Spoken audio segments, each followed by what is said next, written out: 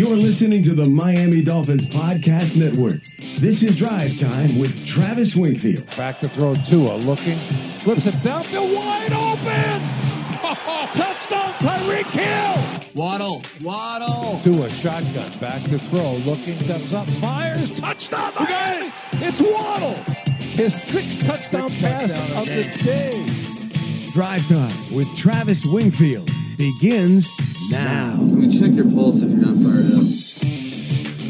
What is up, Dolph fans, and welcome to the Drive Time Podcast, part of the Miami Dolphins Podcast Network, covering your team, your Miami Dolphins. How's it going, everybody? I am your host, Travis Wingfield, and on today's show, it is preview day for at least one more week. We'll put the final game under the microscope as we look at Jets-Dolphins position by position, the tail of the tape, the key stats, what's at stake, the three keys, and the Week 18 picks from the Baptist Health Studios inside the Baptist Health Training Complex. This is the Drive Time Podcast. Miami Dolphins. And much like last week, I don't feel much is needed here in the introduction section. We do know the deal by now. It's Dolphins and Jets, and it all comes down to this for the home team. I don't want to see the season end yet, man. Not this week. And we've got a chance to extend it with a win and some help from the Buffalo Bills on Sunday, presumably, against the New England Patriots. We also have a defeat from October to avenge here. And I personally remember all the smack talk that Jets fans, even their own social account, did to the Dolphins after that game. I remember the waddles they did after the game as well. So that's all in the back of my memory. And even though the Dolphins are not at full strength in this game, still really want to make that avenge that loss. A game that was tight into the fourth quarter before the wheels just sort of fell off for the Miami Dolphins. And if there's one thing to learn here, both sides, it's just how long an NFL season is, which is kind of funny because it's also like the quickest 4 months on the calendar every year, isn't it? But it still feels like I was just writing my Patriots Week 1 preview podcast the other day, but from one bookend to the next, another division rival here, and everything on the line for Week 18, it's just a reminder of how long these seasons actually are. Because if the Dolphins season feels like the Lord of the Rings trilogy or the Godfather trilogy, then it feels like the Jets season would be the other one of that. And actually, I looked up the runtimes on those two trilogies, and they're actually very close. So I guess my analogy on trilogies falls short. And by that, I mean, the other day somebody was referencing, I think it was the first Buffalo game to me, first 3 games of the season, the 3-0 start. And I said to that person, that feels like a different season than the one we're currently in. And the reason I said that, and that the Jets season feels like longer of the two trilogies, is because of the roller coaster ride they've experienced at that quarterback position as well. Obviously, we've been on a very similar ride, but to pull your former number 2 quarterback, get a spark from the backup, have to go back up to the number 2 pick, only to go back to the backup and have him play his worst game of his career with that flak jacket in Seattle in an elimination game, it's exhausting just writing it all out. So not to mention they used Joe Flacco when Zach Wilson got hurt in the preseason, and then Chris Streveler had a cameo 2 weeks ago. Every NFL season has ups and downs. Every team deals with their own unique set of circumstances. For the Jets, they've ridden a top-level defense to a near 500 record this season. They are also on a 5-game slide, though, one that has left them eliminated from playoff contention heading into this game with the Dolphins. But this is a team that saw a pretty similar flip from 2021 to 2022 the Dolphins saw between 2019 and 2020. Tons of draft picks, a big free agent haul, and you really restocked the talent cupboard that was barren and now is like NFL level in one offseason. It's probably the second best rookie class behind Seattle. They've got free agent contributions everywhere between Jordan Whitehead, LaMarcus Joyner, DJ Reed, George Fant, Corey Davis. It's a competitive roster that's well coached, plays hard, and you have to imagine they'll be looking to play spoiler in this game. I recall our Week 18 game last year being pretty fired up over that win, and it didn't even remove the Patriots from the playoffs. You know the Jets would love to do the exact same here. Let's go ahead and get into it. Dolphins offense versus Jets defense, and we start with the quarterback position and the Dolphins offense and the Jets safeties and their defense in general. And we don't know exactly who the quarterback will be at the time of this podcast, but we do know that Teddy Bridgewater was limited on Wednesday, and Coach even told us in his press conference that Bridgewater was unable yet to throw a football with that pinky dislocation. So we'll talk in vague terms about the position, but I do want to highlight a couple of player-specific things. And first, McDaniel addressed this on Wednesday. Skylar playing as the starter with a week of reps versus coming off the bench cold has really been a night and day difference. And I look at this game, if we can get quarter one versus the Vikings, Skylar Thompson, I like the Dolphins' chances. If we get off the bench against the Jets or the Patriots, I don't. It's as simple as that.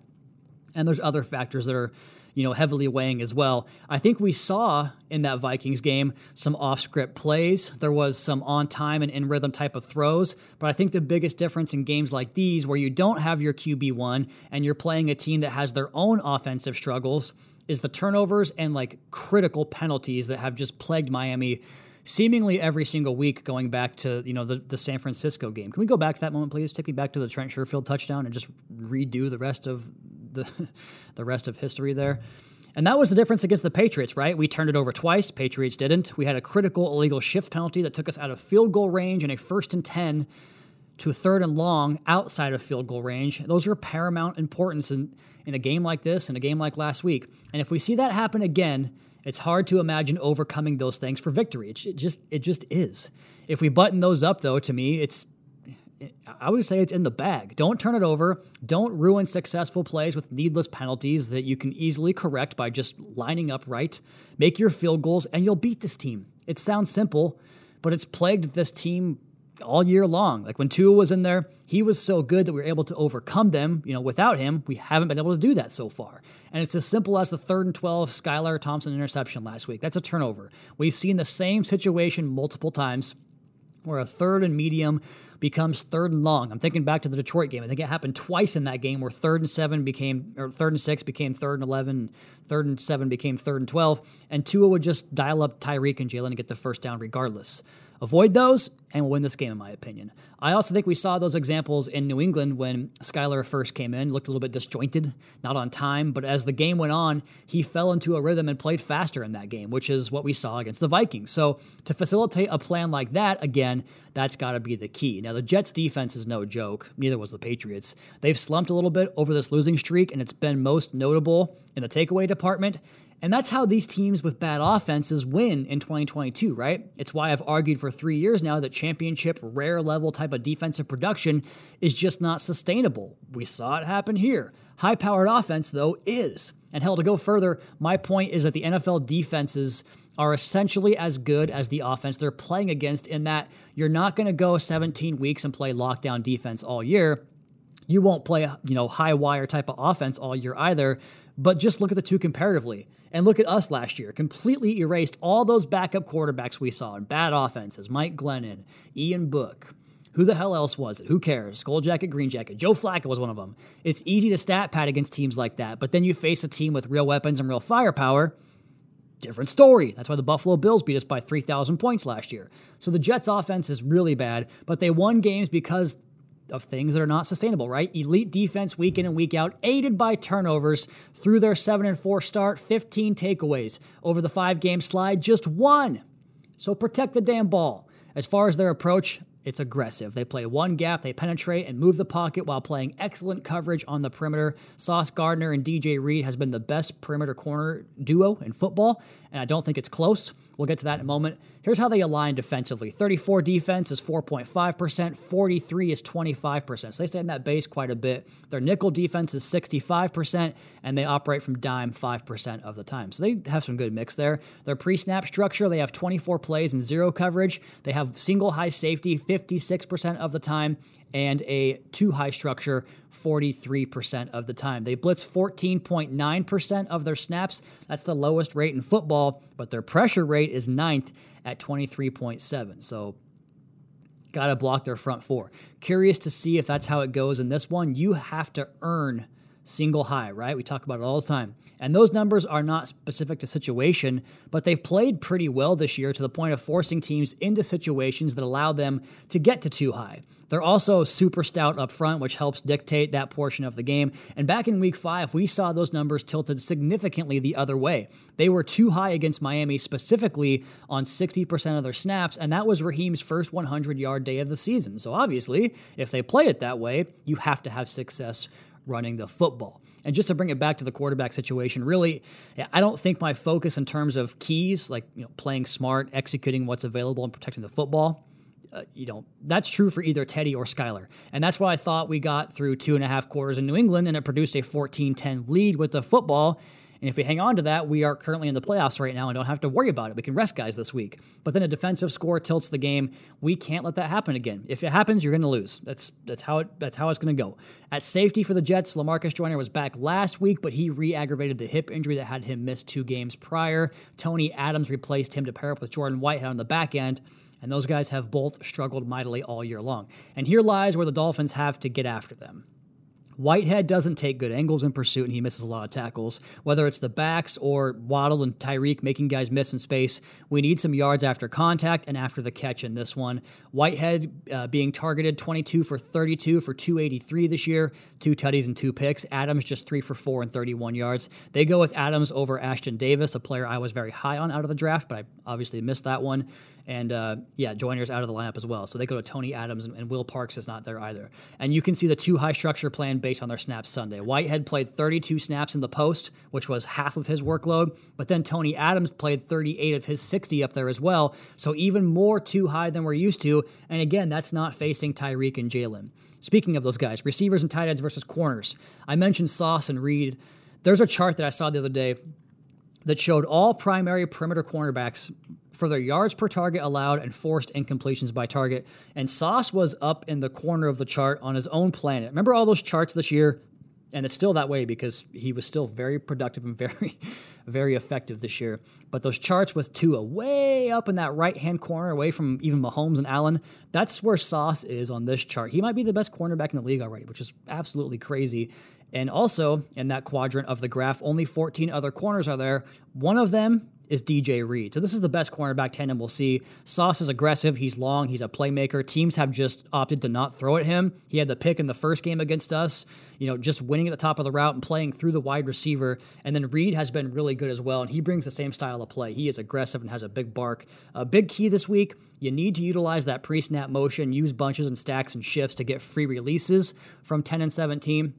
But if you do that, you got to get the calls in quick because it's been costing us timeouts and penalties. Cannot have it this week. Can't not do it. But if you can get clean releases, I like 10 and 17 against anybody, even the best. Their splits this season, they play off coverage 80% of the time, so screen game, quick game maybe. They press 20% of the time, primarily a zone defense on the back end. And again, we saw tons of that in the Week 5 game, which is pretty status quo to deal with 10 and 17 on balance for teams this year. But they also run a ton of hybrid coverages where it's, front side zone, backside man, vice versa. They don't travel. Reed is the right cornerback. Sauce is the left cornerback. But that does change sometimes in the red zone as they play more man principles and draw specific assignments down in that area of the field. So that's good on good, but it's only part of the matchup. And we've seen Sherfield involved. We saw Craycraft back last week. We've seen Cedric Wilson get some chances here and there. And a lot of this is handled by linebackers and safety combinations handling zones in the middle of the field.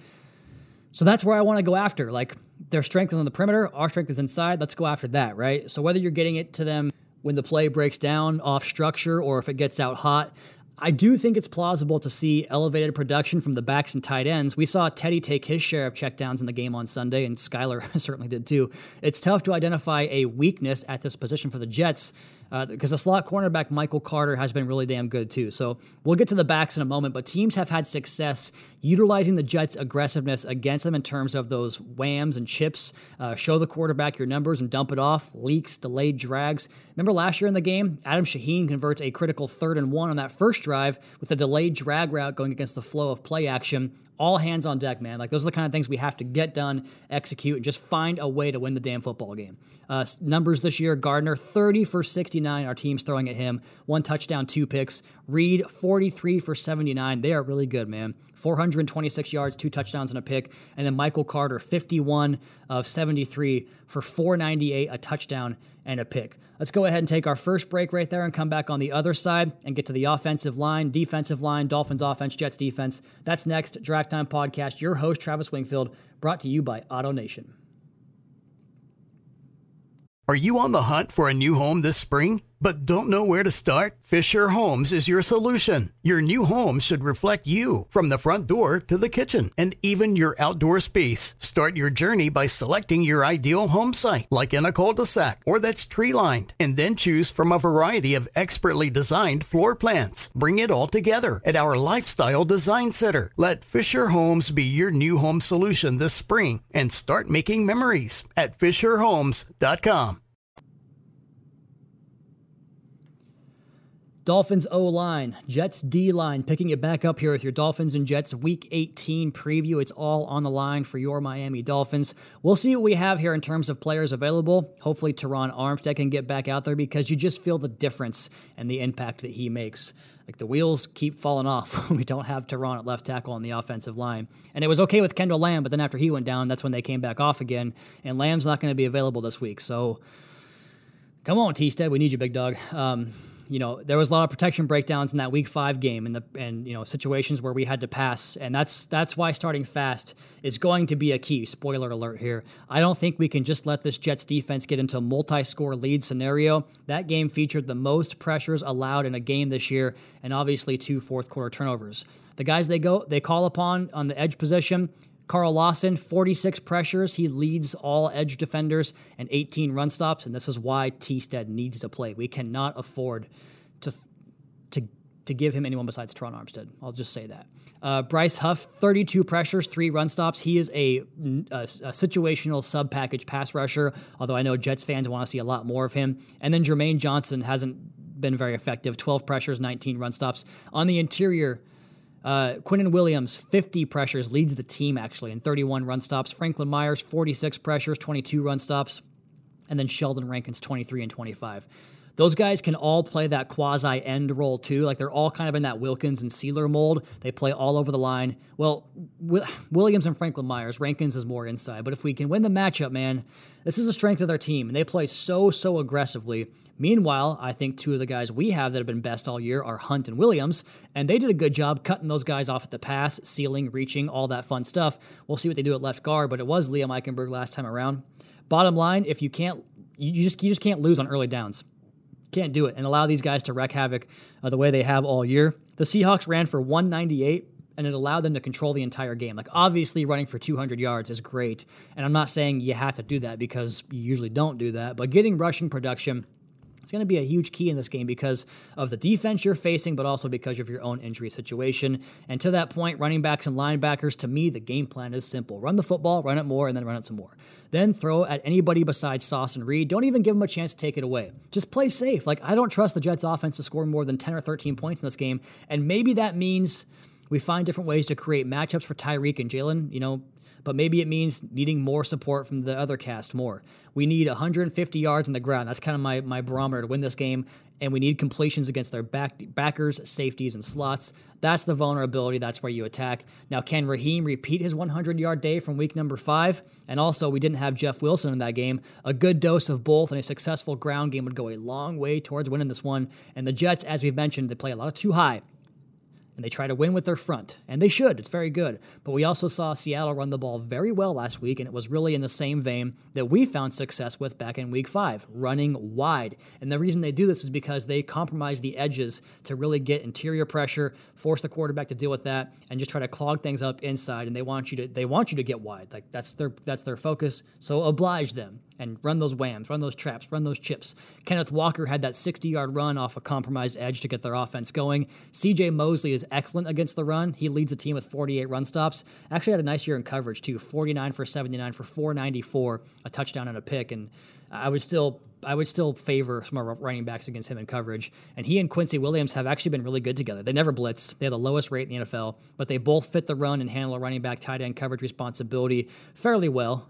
Tough task this week for Miami, but any chances that we can create mismatches inside would be really nice. It always is, but getting those matchups opposed to those two guys on lockdown corners would obviously be a big boon. Run the football, throw to the backs. It's a big week for these guys. The Jets don't put a lot of emphasis in the run game or against the edge. Like they want to win with their guys in one-on-one matchups. So to find a way to win against the offensive line one-on-one would be a huge key this week.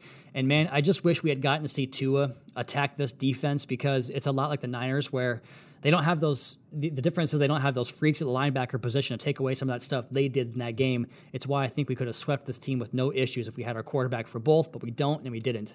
So we'll see. The Seahawks ran for nearly 200 yards in their game, 6 for 83 off left end, 11 for 37 off right end.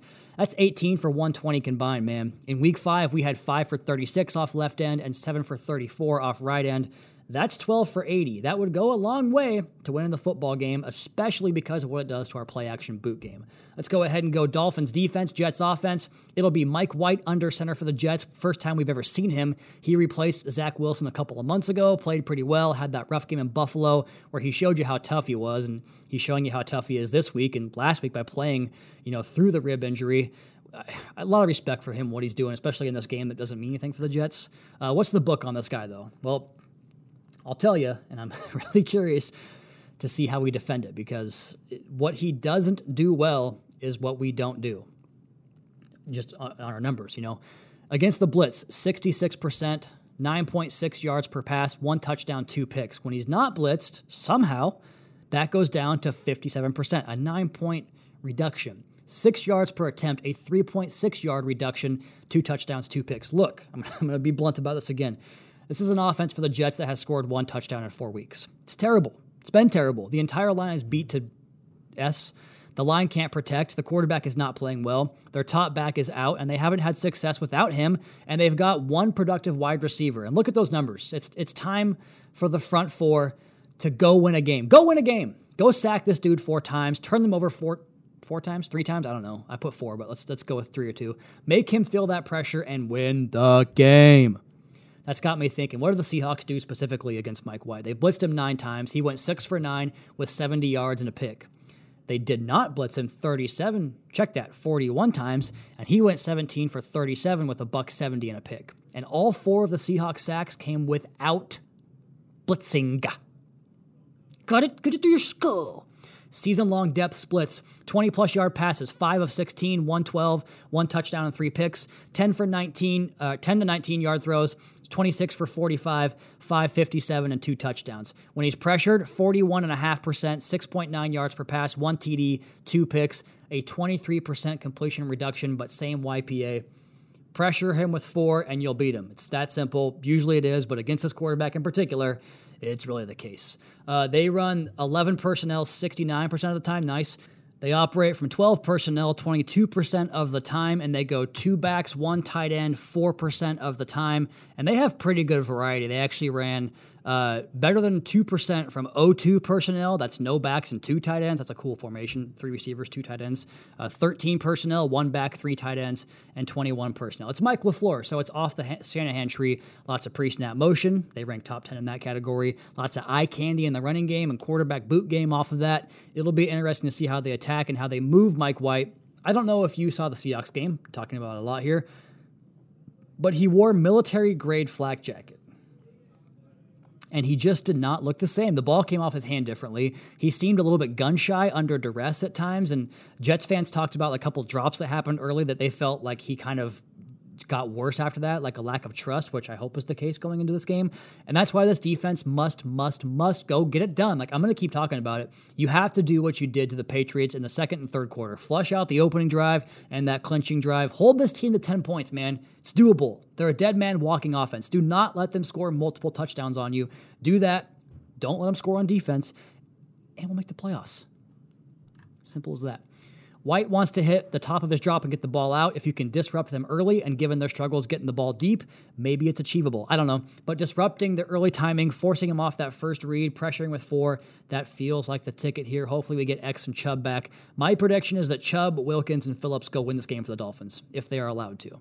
I thought White did his darndest to get the ball in some tight windows last week, and it cost him. The Jets had one of the lowest separation totals in the league last week, next-gen stats, and you saw White fitting some passes in, but he eventually was picked off. And if you can locate where he wants to go pre-snap, you can do the same. I sure hope we find a way to free up Javon Holland in this game. Between not needing the blitz and the Jets failing to do anything downfield all year, it's a good chance to put 8 in some playmaking situations. At receiver, tight end / cornerback, Garrett Wilson has been as good as they come as a rookie. He's a polished route runner who's just a good football player. That's just a good show. Everybody loves Raymond. He catches everything, competes his ass off, and has shown that he can play with NFL corners time and time again. Hopefully we get X back. If not X, you have to imagine Cater gets some action against him. Cater has been so good this year, particularly in the slot. Wilson has played there 40% of his snaps. Berrios is the top slot guy 60% of the time, but we can't afford to put X or Cater on him because that's too many resources to that guy. Those resources got to go to Wilson, for my money, Elijah Moore. Targets, Wilson has 122. Conklin, the tight end, has 80. And then Elijah Moore has 58. Corey Davis, 55. The running back, Michael Carter, 45. Berrios, 31. And CJ Uzomah, 26. So it's basically Wilson and Conklin. Those are your guys. And Conklin lines up attached, does a lot of his work in multifaceted roles where he's a touchdown maker and pretty effective, where he works off of chips, releasing into the route. He's a good blocker in the running game, which plays into White getting the ball out fast. So that seems like a good role to me for Eric Rowe, but we shall see. Last time we played, Conklin got just one target on Jerome Baker and no catches in the game. Uzomah was kind of the tight end 1 at the time, but he's kind of transitioned back to the tight end 2. The key here to me is more team-based than matchup-based. Find a way to disrupt the quick throws and win your 4-man fronts with one-on-ones, and you'll have lots of success, which takes us to O-line versus D-line. Let's go ahead and take our second break, though, and come back and do that on the other side. Drive Time Podcast, your host, Travis Wingfield, brought to you by AutoNation. Are you on the hunt for a new home this spring, but don't know where to start? Fisher Homes is your solution. Your new home should reflect you, from the front door to the kitchen, and even your outdoor space. Start your journey by selecting your ideal home site, like in a cul-de-sac or that's tree-lined, and then choose from a variety of expertly designed floor plans. Bring it all together at our Lifestyle Design Center. Let Fisher Homes be your new home solution this spring and start making memories at FisherHomes.com. 2 more position groups and specialists and what's at stake in 3 keys and Week 18 picks. That's still to come here. Let's go ahead and talk about Jets offensive line, Dolphins defensive line, and the pressure numbers and pass blocking snaps. For Dwayne Brown, 23 on 450, but he didn't practice on Wednesday. Laken Tomlinson, 31 on 678. Connor McGovern, 24 on 677. So those 2 guys have played all year, but the injuries at Brown for left tackle, right guard, and right tackle have been substantial. Laurent Duvernay-Tardif, 9 pressures on 51 snaps, just one game last week. Fant, 27 pressures, 372 pass block snaps. They've had injuries all year at this position. Bringing in Duvernay-Tardif to play right guard. The Seahawks were able to get constant pressure and limit the Jets' running game. That's what Miami has to do in this game. Both those tackles are bigger players, so finding ways for our guys to get 2-way goes, where you can kind of ISO them out, slide protection, and you get Bradley Chubb against Dwayne Brown, who's a little bit older and heavy-footed this stage of his career, and George Fant's always been that way off the right tackle position. So if you get protection slides where Phillips is, or even Ingram or Van Ginkel or Chubb is one-on-one, we got to win those. Got to find a way to win those. Just get consistent pressure. And then as you expect, each week, Wilkins needs to put Duvernay-Tardif to school, beat him every single snap. You should. Their left guard was a big free agent signing who hasn't worked out, and their tackles are slow, and the center is a career journeyman. So you need to whip them up front. Last time around, we did get pressure, but Zach Wilson was able to evade a lot of that. White is not as fleet of foot, but he's more willing to pull the trigger on time. Fascinating matchup and one that the Dolphins have to go get. We finish up at running back and linebacker. And Zonovan Knight has been kind of the go-to since the Breece Hall injury. He's averaging 2.88 yards after contact with 28 forced missed tackles. The Seahawks did not let him get going, and that's a key. By that, I mean early penetration, hit him before he can explode through his gap. Miami has been so sound in that department all year. You need it again. As for the linebackers, I think it's a big game for Landon Roberts because of that run game and the need to slow it. He's been playing some of his best ball, and Miami will need him to play fast and aggressive as usual. And when Michael Carter comes into the game, you got to be prepared for his involvement in the passing game. Their split favors zone, 186 to 131, so they've run a little bit of both of those. Special teams, Jason Sanders, 23 for 29. He's missed 3 PATs as well. The 4 misses from 50+, 1 from 40 to 49, and 1 from under 29. Morstead's down to 3.5% touchback rate, and his inside the 20-yard line rate, 46%. He's also at 40.7 net. All those numbers improved last week. Good game last week. Greg Zuerlein for the Jets has 6 misses. Maybe we can get someone to miss a field goal against us this year, opposed to the other way around. 4 from 50+ and 2 from 40 to 49. He's 28 for 34. Just miss a couple kicks, Greg. Come on, help us out. He's made 28 of 29 PATs, and then Braden Mann has a 10.3% touchback rate, inside the 20-yard line rate of 30%, averaging 40.3 net. What's at stake in this game? Everything. The entire season. You don't win, there's no week 19. That's it. 3 keys. Limit mistakes. It's going to be 1 in the margins. We didn't win in the margins against the Patriots, and we lost the game. You have to do it this week. These are 2 teams that are really limping into this game. Win in those margins, and you should win the game. Number 2, start fast. The Jets get a 2-score lead in this game. I don't want to see what happens to that defense against this offense. Let's go ahead and keep it a closer game or get a lead ourselves and then do to them what we don't want them to do to us. Start fast. And then number 3, win your one-on-ones up front on the offensive line. If they can find a way to handle somehow Quinnen Williams and Sheldon Rankins and John Franklin Myers, they're going to do just fine. If you can find a way to limit those guys from wrecking the game, you should win this game. Those are the 3 keys. Limit mistakes, start fast, and win your one-on-one matchups on the offensive front. My Week 18 picks. We went 12-3 last week. We are now 178, 77-2. That is 69.8%. And that means if we go 12-4 this week, we hit the goal of 70%. And technically, this should be the easiest week, right? Because we have 17 weeks of evidence on these teams. We have lots of games that have, weighted motivation for one side. We have plenty of games that probably won't see starting quarterbacks. So can we get 12 wins? That's what we need. Here are the winners. Chiefs over Raiders. Jags over Titans. Dolphins over Jets. And Bills over Patriots. You know what that means? It'd be playoffs. Bengals over Ravens. I'll take the Browns over the Steelers. Texans over the Colts. That might cost them the first pick if that happens, right? I think. The Vikings over the Bears, who are starting Nathan Peterman. There you go. Tampa over the Falcons. The Saints over the Panthers. The Cardinals are starting David Blau. Give me the Niners in that one. Cowboys over Washington. Give me the Chargers over the Broncos. The Seahawks over the Rams.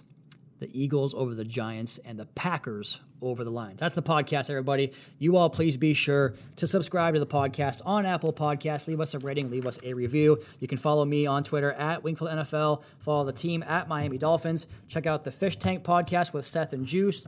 We're going to go ahead and suspend the Twitter Spaces show for another week, or we already have. You didn't hear it last night, so maybe back with you guys next week. We'll see. Check out the post-game show on 560, the international podcast here in the network. Check out the Dolphins YouTube channel for all the media availabilities, Dolphins Today, Fish Tank, and Drive Time content. And last but not least, MiamiDolphins.com. Until next time, fins up, Caroline and Cameron, Daddy.